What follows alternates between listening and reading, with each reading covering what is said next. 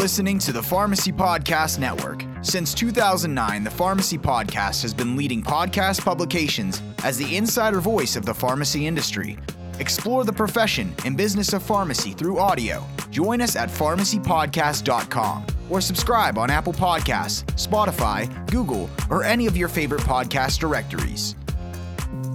This is the PGX for Pharmacists podcast. We believe pharmacists are the best positioned providers to lead in PGX. Pharmacogenomics is the study of how genes affect a person's response to drugs.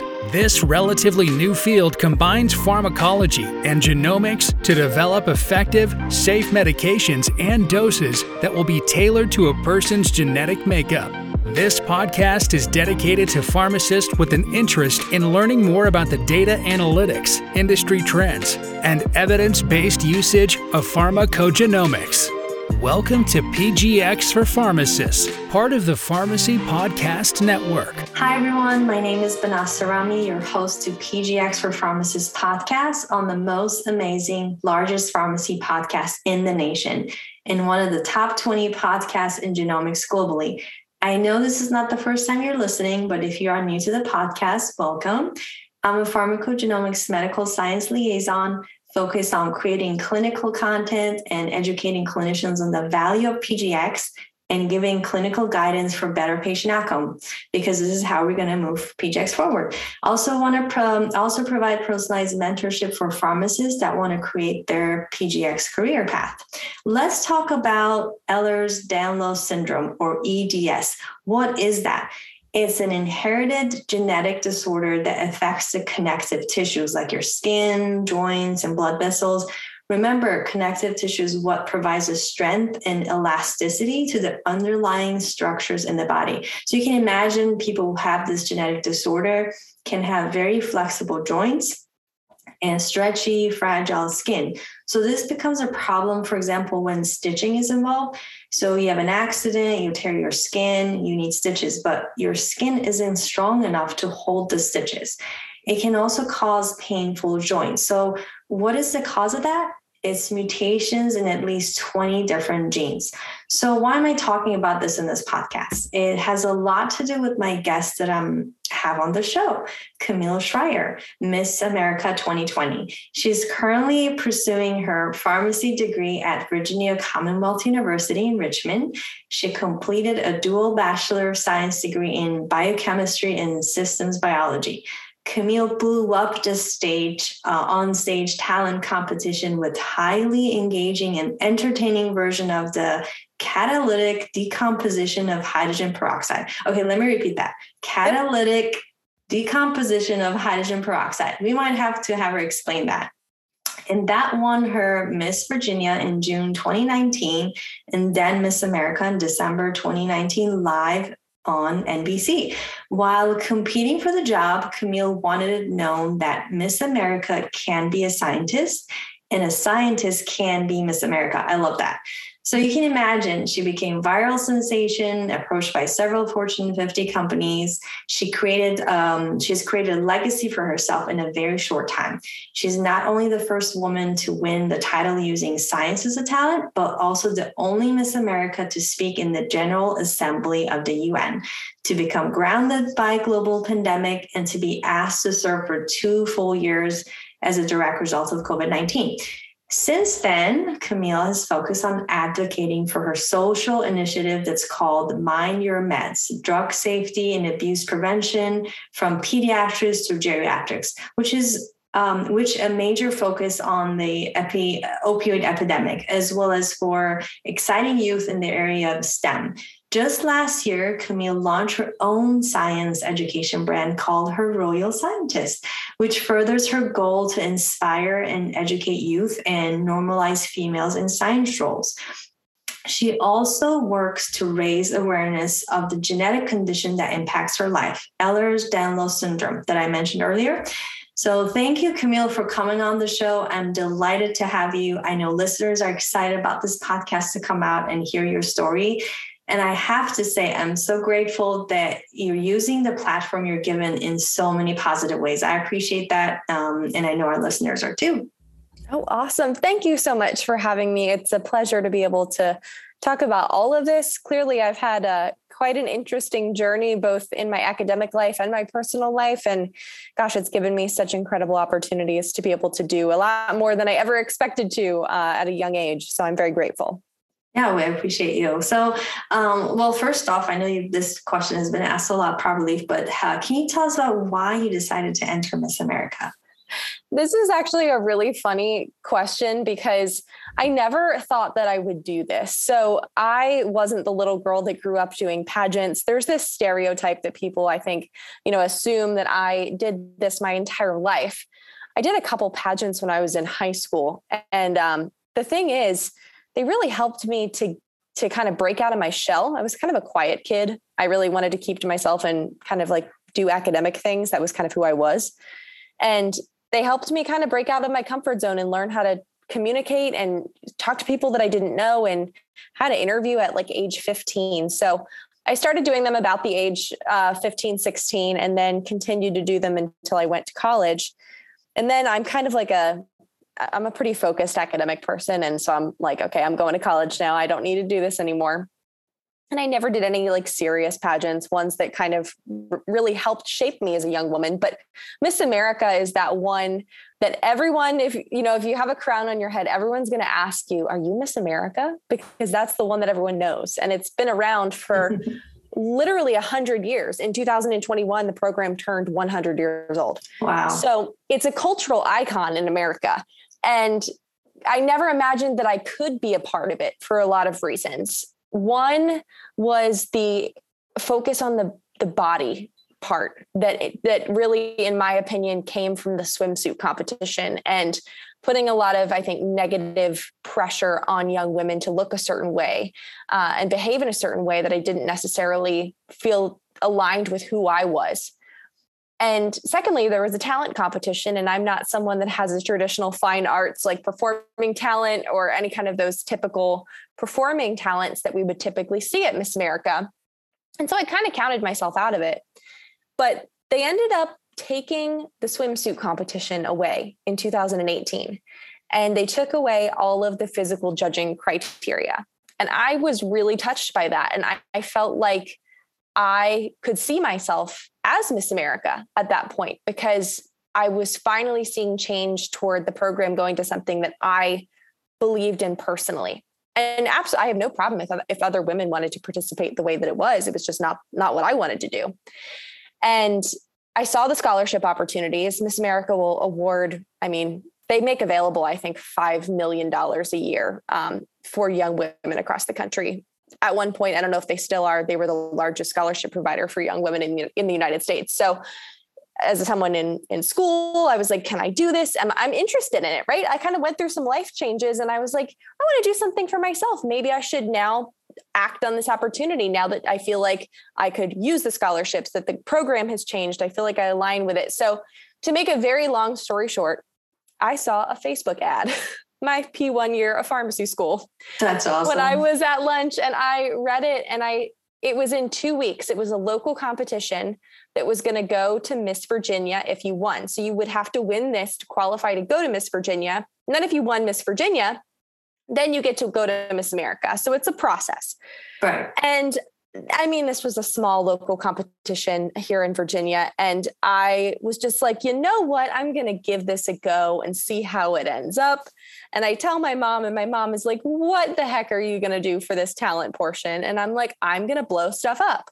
I'm going to get chemicals and I'm going to blow stuff up. And she's like, honestly, that's awesome. Like, I am so glad to hear you say that, because I didn't want to go into the category of like trying to sing or trying to dance or do something that wasn't true to who I am. And for those in pharmacy who might be listening or in the medical sciences and aren't familiar with this world, there is this, kind of anomaly that only the talents that you see are like singing, dancing, baton twirling, ventriloquism, and like instrumental talents. There's no rule that you can't do anything else. It's just that no one ever does.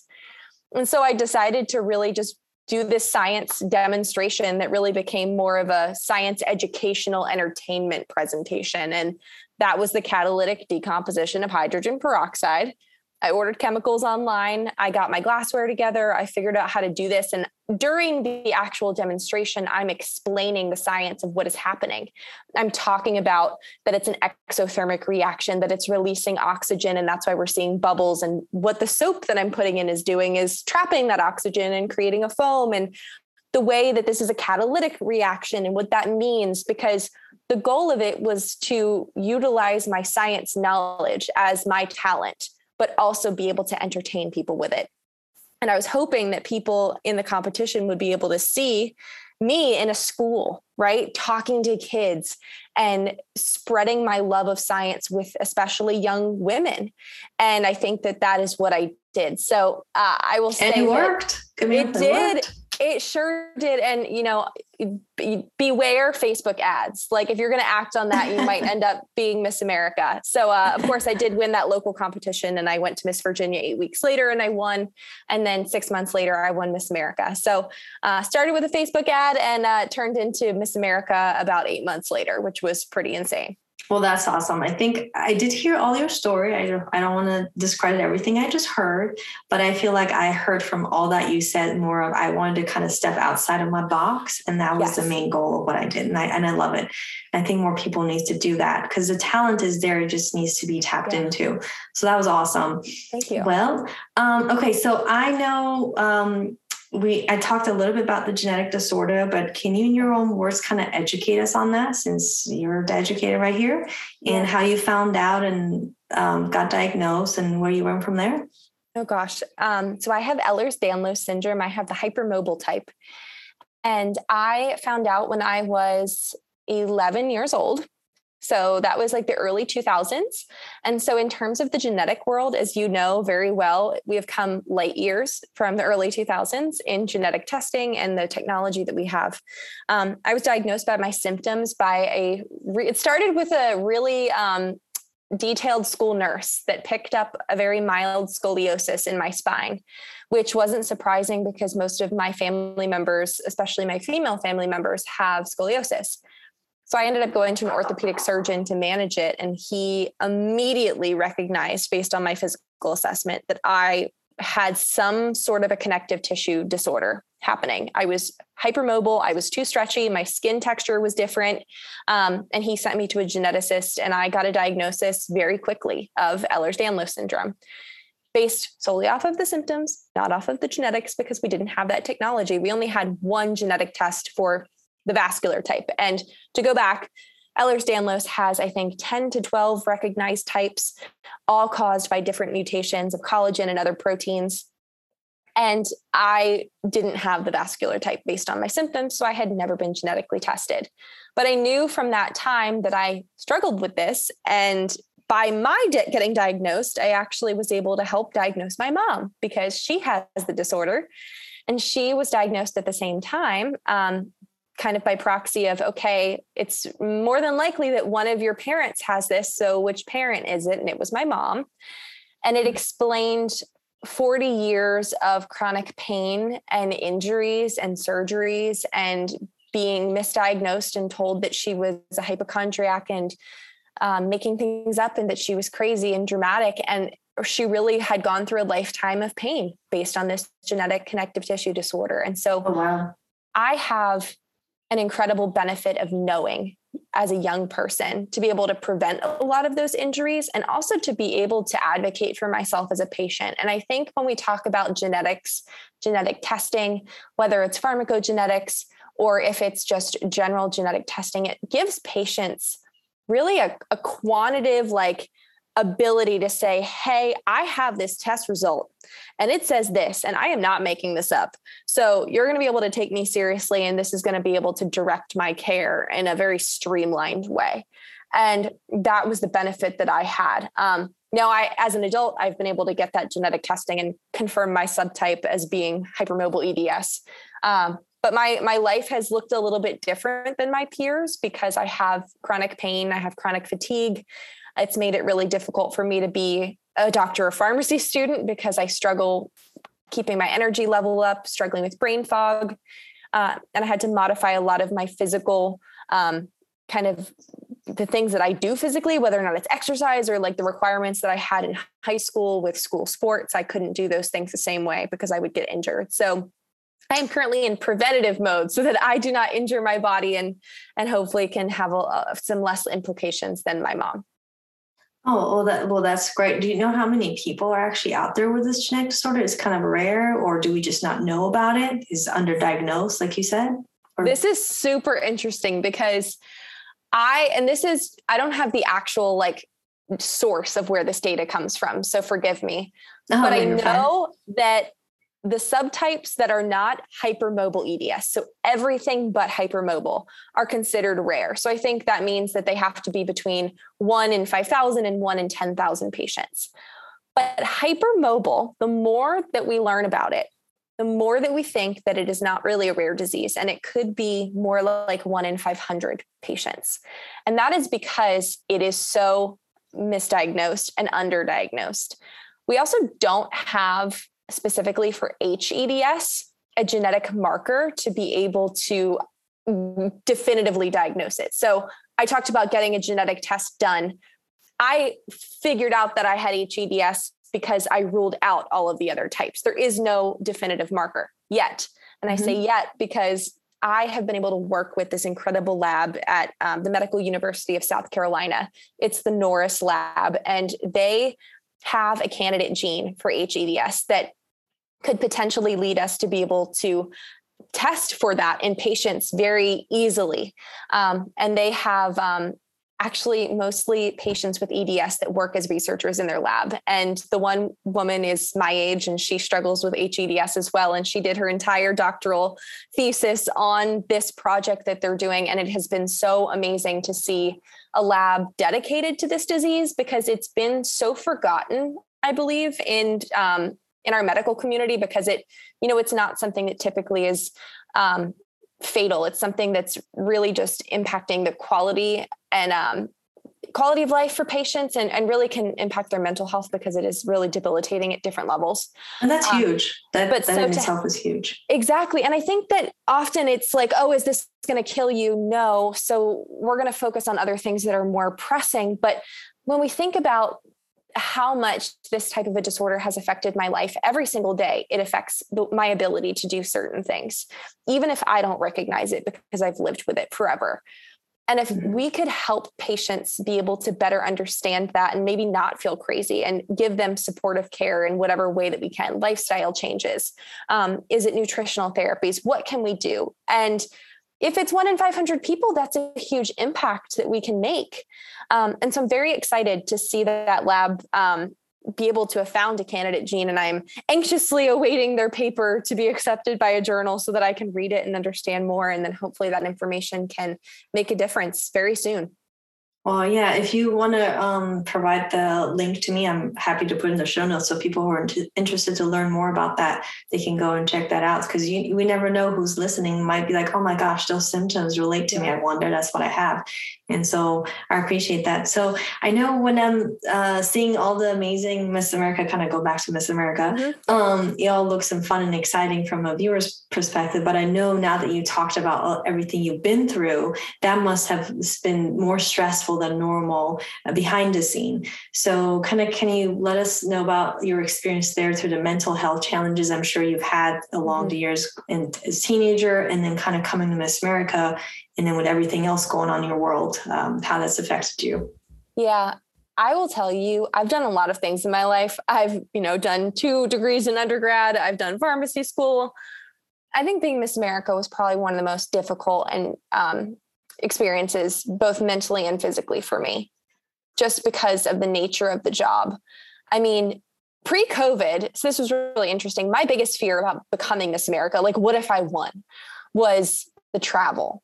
And I struggle keeping my energy levels up, especially when I'm traveling and on my feet constantly. I have something called postural orthostatic tachycardia syndrome. So that's called POTS. And I have a lot of fatigue from just like standing, because my body is just like struggling to get my blood all throughout my body.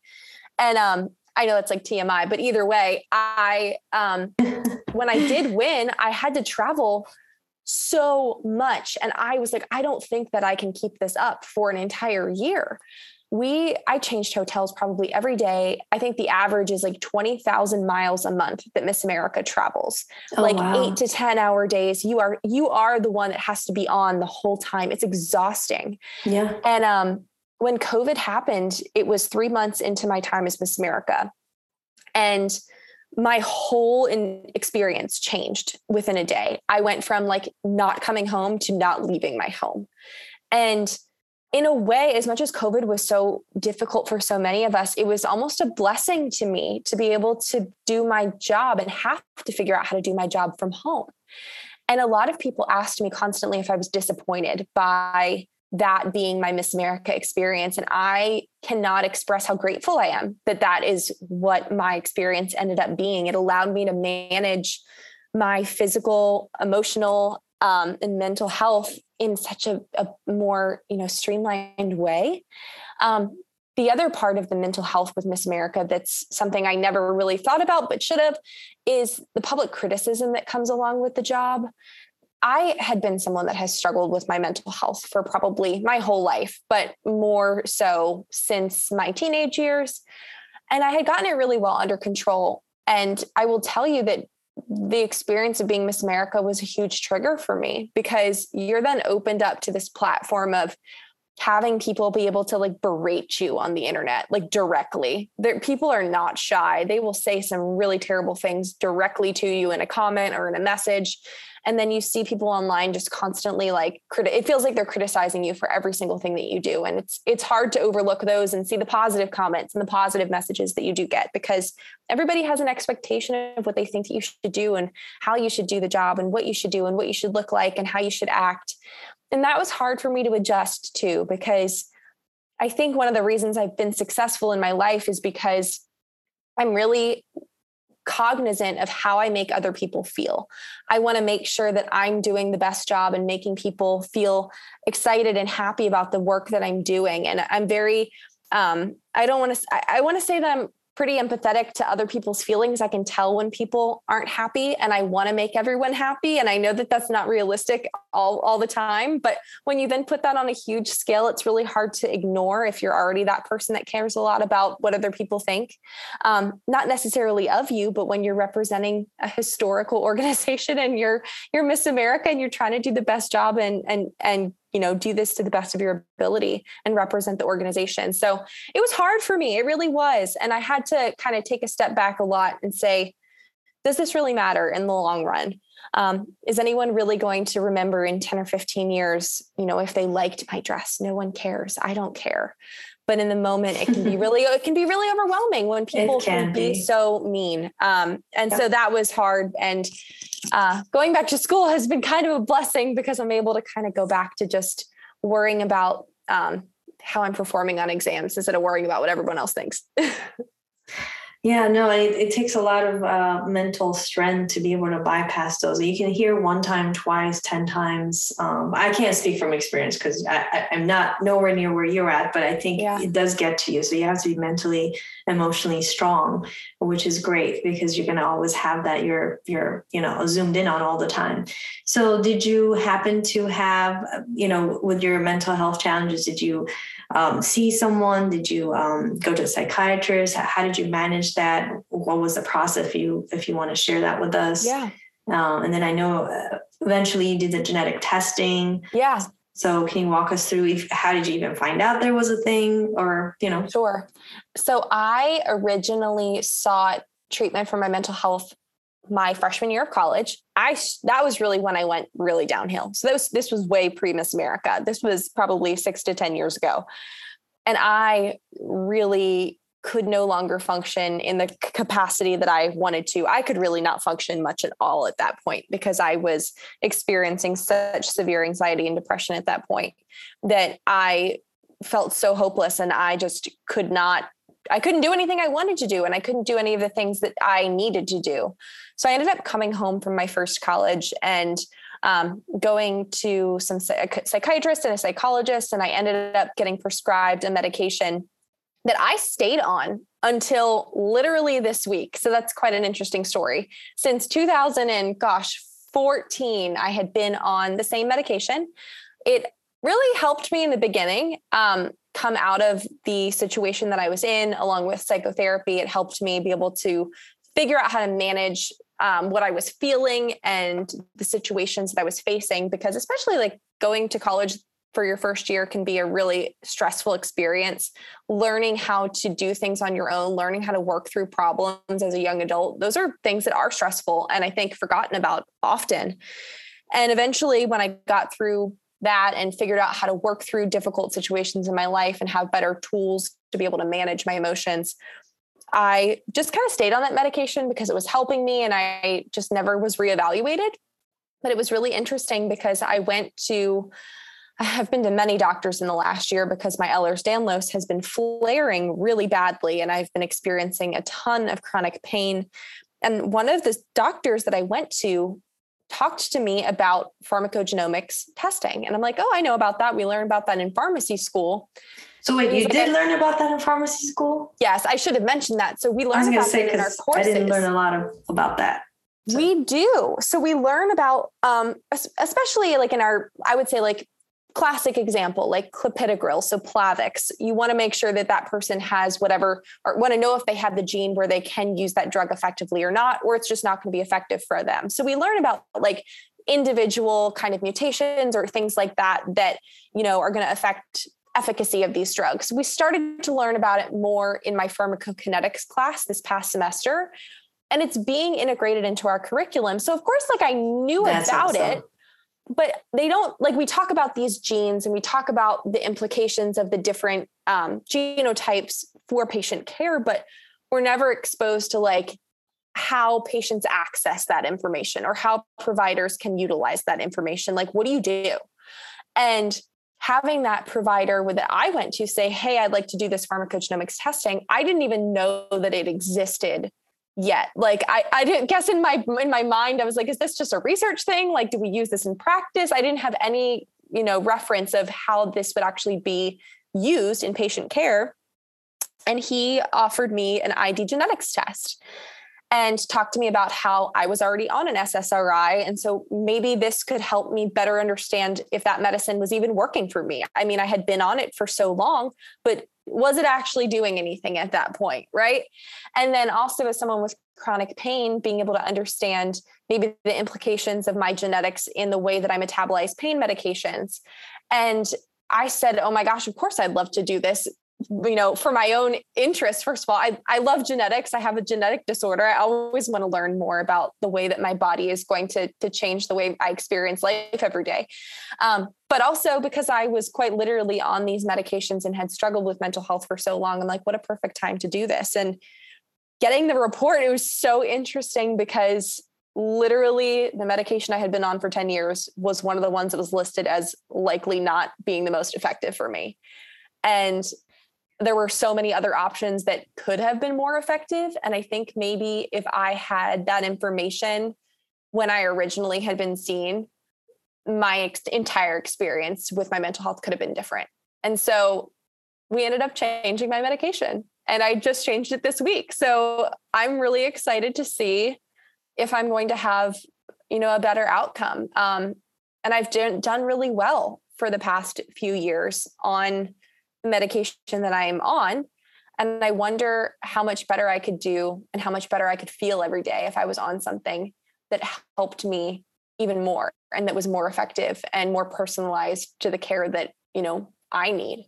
And so I'm so excited about pharmacogenetics. And I think that, it's going to be the future of pharmacy in so many ways. And I'm so glad that it's available now, especially in the mental health space, because the other thing I'll say is I've had so many friends who get put on a medication, as a teenager or as a young adult and kind of like me, stay on it forever or try so many different ones in the beginning to try to find something that works because the ones that they are starting on don't work. And their entire lifetime is just like switching all these different, SSRIs to SNRIs, just all these different things and trying to figure out what dosage and side effect profiles work for them.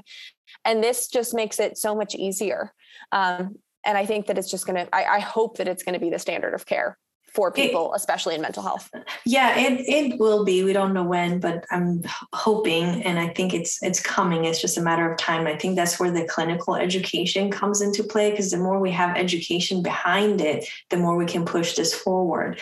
So definitely it will be the standard care. And what it does is really exactly what you said, takes the trial and error process out. So it shortens the time that people get kind of mentally more stable sooner, because not, you were, I don't want to say blessed in a good or bad way, but you were blessed to kind of have very limited symptoms maybe, or, it did impact your life, I'm sure, but some people go into, chronic depression and suicide. They go that route, they lose jobs. So it's really important to get those people quickly into the right medication sooner, because it takes a while for them to work, right? Yeah. So, and you never know which kind you're going to be. So I know May is Mental Health Awareness Day, so which is really great that you're coming on sharing your story. I appreciate that, because I know with COVID, everything has gotten worse. The access to a lot of mental health care is kind of more difficult. Telehealth is really great for a lot of others, but maybe not so ideal for the elderly population, where they actually cannot even use or have access to this technology. So I appreciate you being vulnerable and sharing your personal story. So I think I kind of go back a little bit as to, I know you have your own business, or starting your business working with kids, and then all the way to geriatric population. Is that related to kind of this whole educating about everything like science and genetics, or what is that business you're working on? If you can tell us a little bit about that. Yeah. So I have kind of two different projects that I work on. I do a lot of advocacy around medication safety and abuse prevention, from pediatrics to geriatrics. That's my program called Mind Your Meds. And that's really an educational program that I do, that I did as Miss America, and that I will continue to do as a pharmacy student and, beyond when I am a pharmacist. And I talk a lot about, specifically with substance use disorders in that space, and the opioid epidemic. So the opioid epidemic is something that's really hit hard, especially in my area. I'm local to Philadelphia, Pennsylvania, and now I'm in Virginia, and especially Southwest Virginia and the Appalachian Mountains. It's just something that's really affected our communities. And frankly, everywhere in the United States, it's a huge problem. And it's something that I wanted to talk about on a national level. So that's that space. But I also do this really fun program called Her Royal Scientist, which is my way to do science education and enrichment for kids, especially across the country. And I just launched this really awesome science kit with COSI, which is the Columbus Science Center in Columbus, Ohio. And we do a lot of science experiential education with those kids. And so the point of this is, my goal in all of what I do is to explain the relevance of science to the people that I meet, how science affects the opioid epidemic and the science of substance use disorder. How does science affect our everyday lives? And, how is it going to change how we live our lives with environmental science, with development of new medications? I hope in every single experience that I have, that whether or not it's a child, an adult, a geriatric population patient, that they will understand the relevance of the science in every single thing that I get to do with them. And that's what I'm really passionate about, because that's what helped me focus on what I wanted out of, my own education. It helped me decide that I wanted to do pharmacy. It helped me get through those tough classes to understand the relevance of what I was learning and why it was important. So that's kind of what I'm doing, but I'm really excited. I will tell you about the Her Royal Scientist stuff that I'm doing now. And it's something that I've realized was really important since the time I was Miss America, to be able to show a really strong female role model in science. And the program really helps girls realize that they can be a science princess. There is literally a crown involved with a beaker in it, and allows them to kind of be that princess, but also be able to solve science problems and not have to choose between being super feminine and still being a science loving woman. And the kits that I've created have some demonstrations in them for the girls to do that include like chromatography paper flowers, which is one of my favorite. And it's really for elementary school kids. And if anyone's listening and wants to purchase them for one of your, a little girl in your life, you can buy them at cosi.org/kits. It's an incredible project that I have wanted to do for a long time. And I've had such an incredible opportunity to be able to do with COSI in Columbus, Ohio. Yeah. And if you can provide that for me, I can put it in the show notes too, so people can click on it and Absolutely. Go there. Please do. Yeah. Because I know we have 2 little girls, so I can probably, I shouldn't say little, but 9 and 11. I don't know if that's little or not. Oh, but it's the right age for it. It is the right age. So is that also genetic education in there? Are you incorporating some genetics in there? There's not genetics in the box, but I have done actually some might be a DNA kind of cool DNA thing. Well, I was going to say one of the really fun videos that I did during my time as Miss America, which still lives on my YouTube channel, is doing making DNA with Twizzlers and colored marshmallows to talk about the importance of like the different nucleotides and how they pair with each other, and how like A pairs with T and C pairs with G, and what a gene is. And, if I have blue eyes, I can use this sequence. And if I have brown eyes, I can use this sequence. And then it's something that you can eat. So I've gotten to do that demonstration. I did not create that Eating your own DNA. I like it. Well, it really is a fun way to be able to kind of bring those concepts into a young child to say, did you know that what is DNA? Like, did you know that your DNA has a backbone and that it has these little tiny components that help to kind of spell out these genes? And I think just having that type of overview, even at a young age, can start to imprint the importance of genetics and science and what that means to them from a younger age, that I got that chance to be able to do that when I was a kid. And that helped me really understand what I liked and excited me and inspired me to want to take the career path that I did. And genetics has just always been something that I've been really interested in. Despite the fact that it's not like directly my career, it does touch, of course, pharmacy and my life in so many ways that I'm always interested in learning more. So yeah, if anyone wants to see the DNA candy video, it's on my YouTube, so you can check it out. I'm just really happy to know that from where you came from, which is based your story, I wasn't there, but you were just, would you say shy, or you used a better term than shy, kind of not very social. Maybe I used the wrong word, but you've come so far and you're actually putting yourself out there. So that's just really nice and amazing to me. That's awesome. I know you shared a lot, but I think that's the gist of that's a really important thing, that you came from this little, I call it shell. Excuse me if I didn't call it well, but I like to call it a little shell. And then you blossom into this awesome person that you're very vulnerable, sharing your personal story, personal journey, and then trying to help and, use your platform again, like I said, really nicely. So I know I'm grateful, appreciative of you on that. So just to kind of circle it back, since this is a PGX podcast, but everything you said is actually very relatable, because science is really key and PGX is part of science.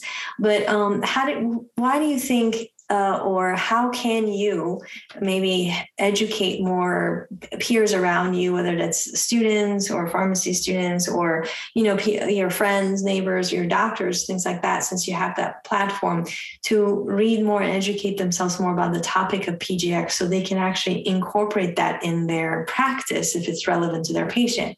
So how do you see yourself, or maybe doing that, or where do you see the challenges are if you've seen it? I will say that I have a really cool opportunity as a patient that sees a lot of doctors because of my chronic illness to be able to talk about it with my own providers. And I even had my own primary care provider want to start using PGX testing for her patients because she was able to see the value in what I got from IDgenetix. And even beyond that, because that's I can only do so much of that, like being able to see my own doctors. I do use a lot of social media tools to be able to talk about my experiences, both with mental health and with my chronic disease. And that's been a really, unique opportunity to be able to share this type of information. I have a lot of people that follow me that are either pharmacy students, medical related students. Yes, I am one. I am too. Well, awesome. I am.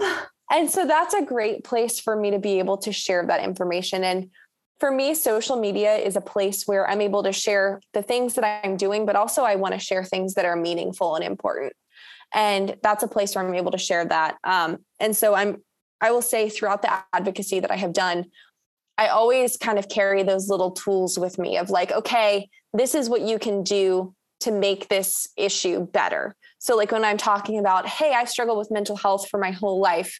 And if you want to do something to make a difference in this, here are the things that you can do. And incorporating PGX testing is absolutely now on my list of saying, like, this is a tool that you can use to make a direct difference in your patient or in your own life, and being able to help even patients understand the value of this information for their own healthcare, and provide them and empower them with information to be able to make decisions in their own care.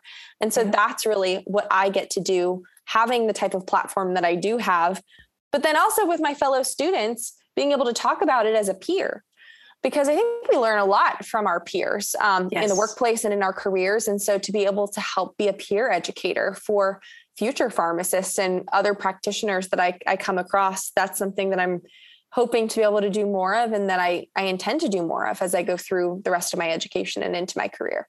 Well, we appreciate that. And I know you've shared a lot with us, but what do you think, what do you hope the audience listening to the show, your one key takeaway? I know there's a lot of key takeaways that they can take away from the show from you. Like, it could be a pharmacy student, it could be an organization listening. We have a lot of listeners. So what's the one thing you want them to take away from the show from you? I will say I have always been out of the box since I was a very little kid. Right? I've always done things differently. I've lived my whole life doing things differently. And I think for a long time, I felt like that was bad, that I should be like everybody else, and that I could obviously tell that I was different from the people around me. But that has been my biggest success, becoming an adult, becoming a student, being a future practitioner, in the experience that I had as Miss America, in the way that I go about my everyday life, not being afraid to be different and do things in a different way. Like, not even just the way that I live my life, but the way that I solve problems, and saying, okay, I'm going to do this differently than everyone else has done. And whether or not that's the way that you interact with patients, and saying, like, I'm going to do things differently. I'm going to do a pharmacogenomics test. I'm going to try a different therapy. We're going to try something really innovative here, as long as it's safe, which we obviously would check. But not being afraid to take a different approach in whatever aspect of your life that is, personally, professionally. That's been something that I have always kind of been afraid of, but have now really embraced. And that's been a huge part of who I am in my story. And I think that that's kind of what has made me throughout this time. And I'm grateful for that now. Yeah. And that's beautiful. I tell pharmacists, that really is the gist of it. Very well said. You got to take yourself outside the comfort zone, which is that box, and kind of move.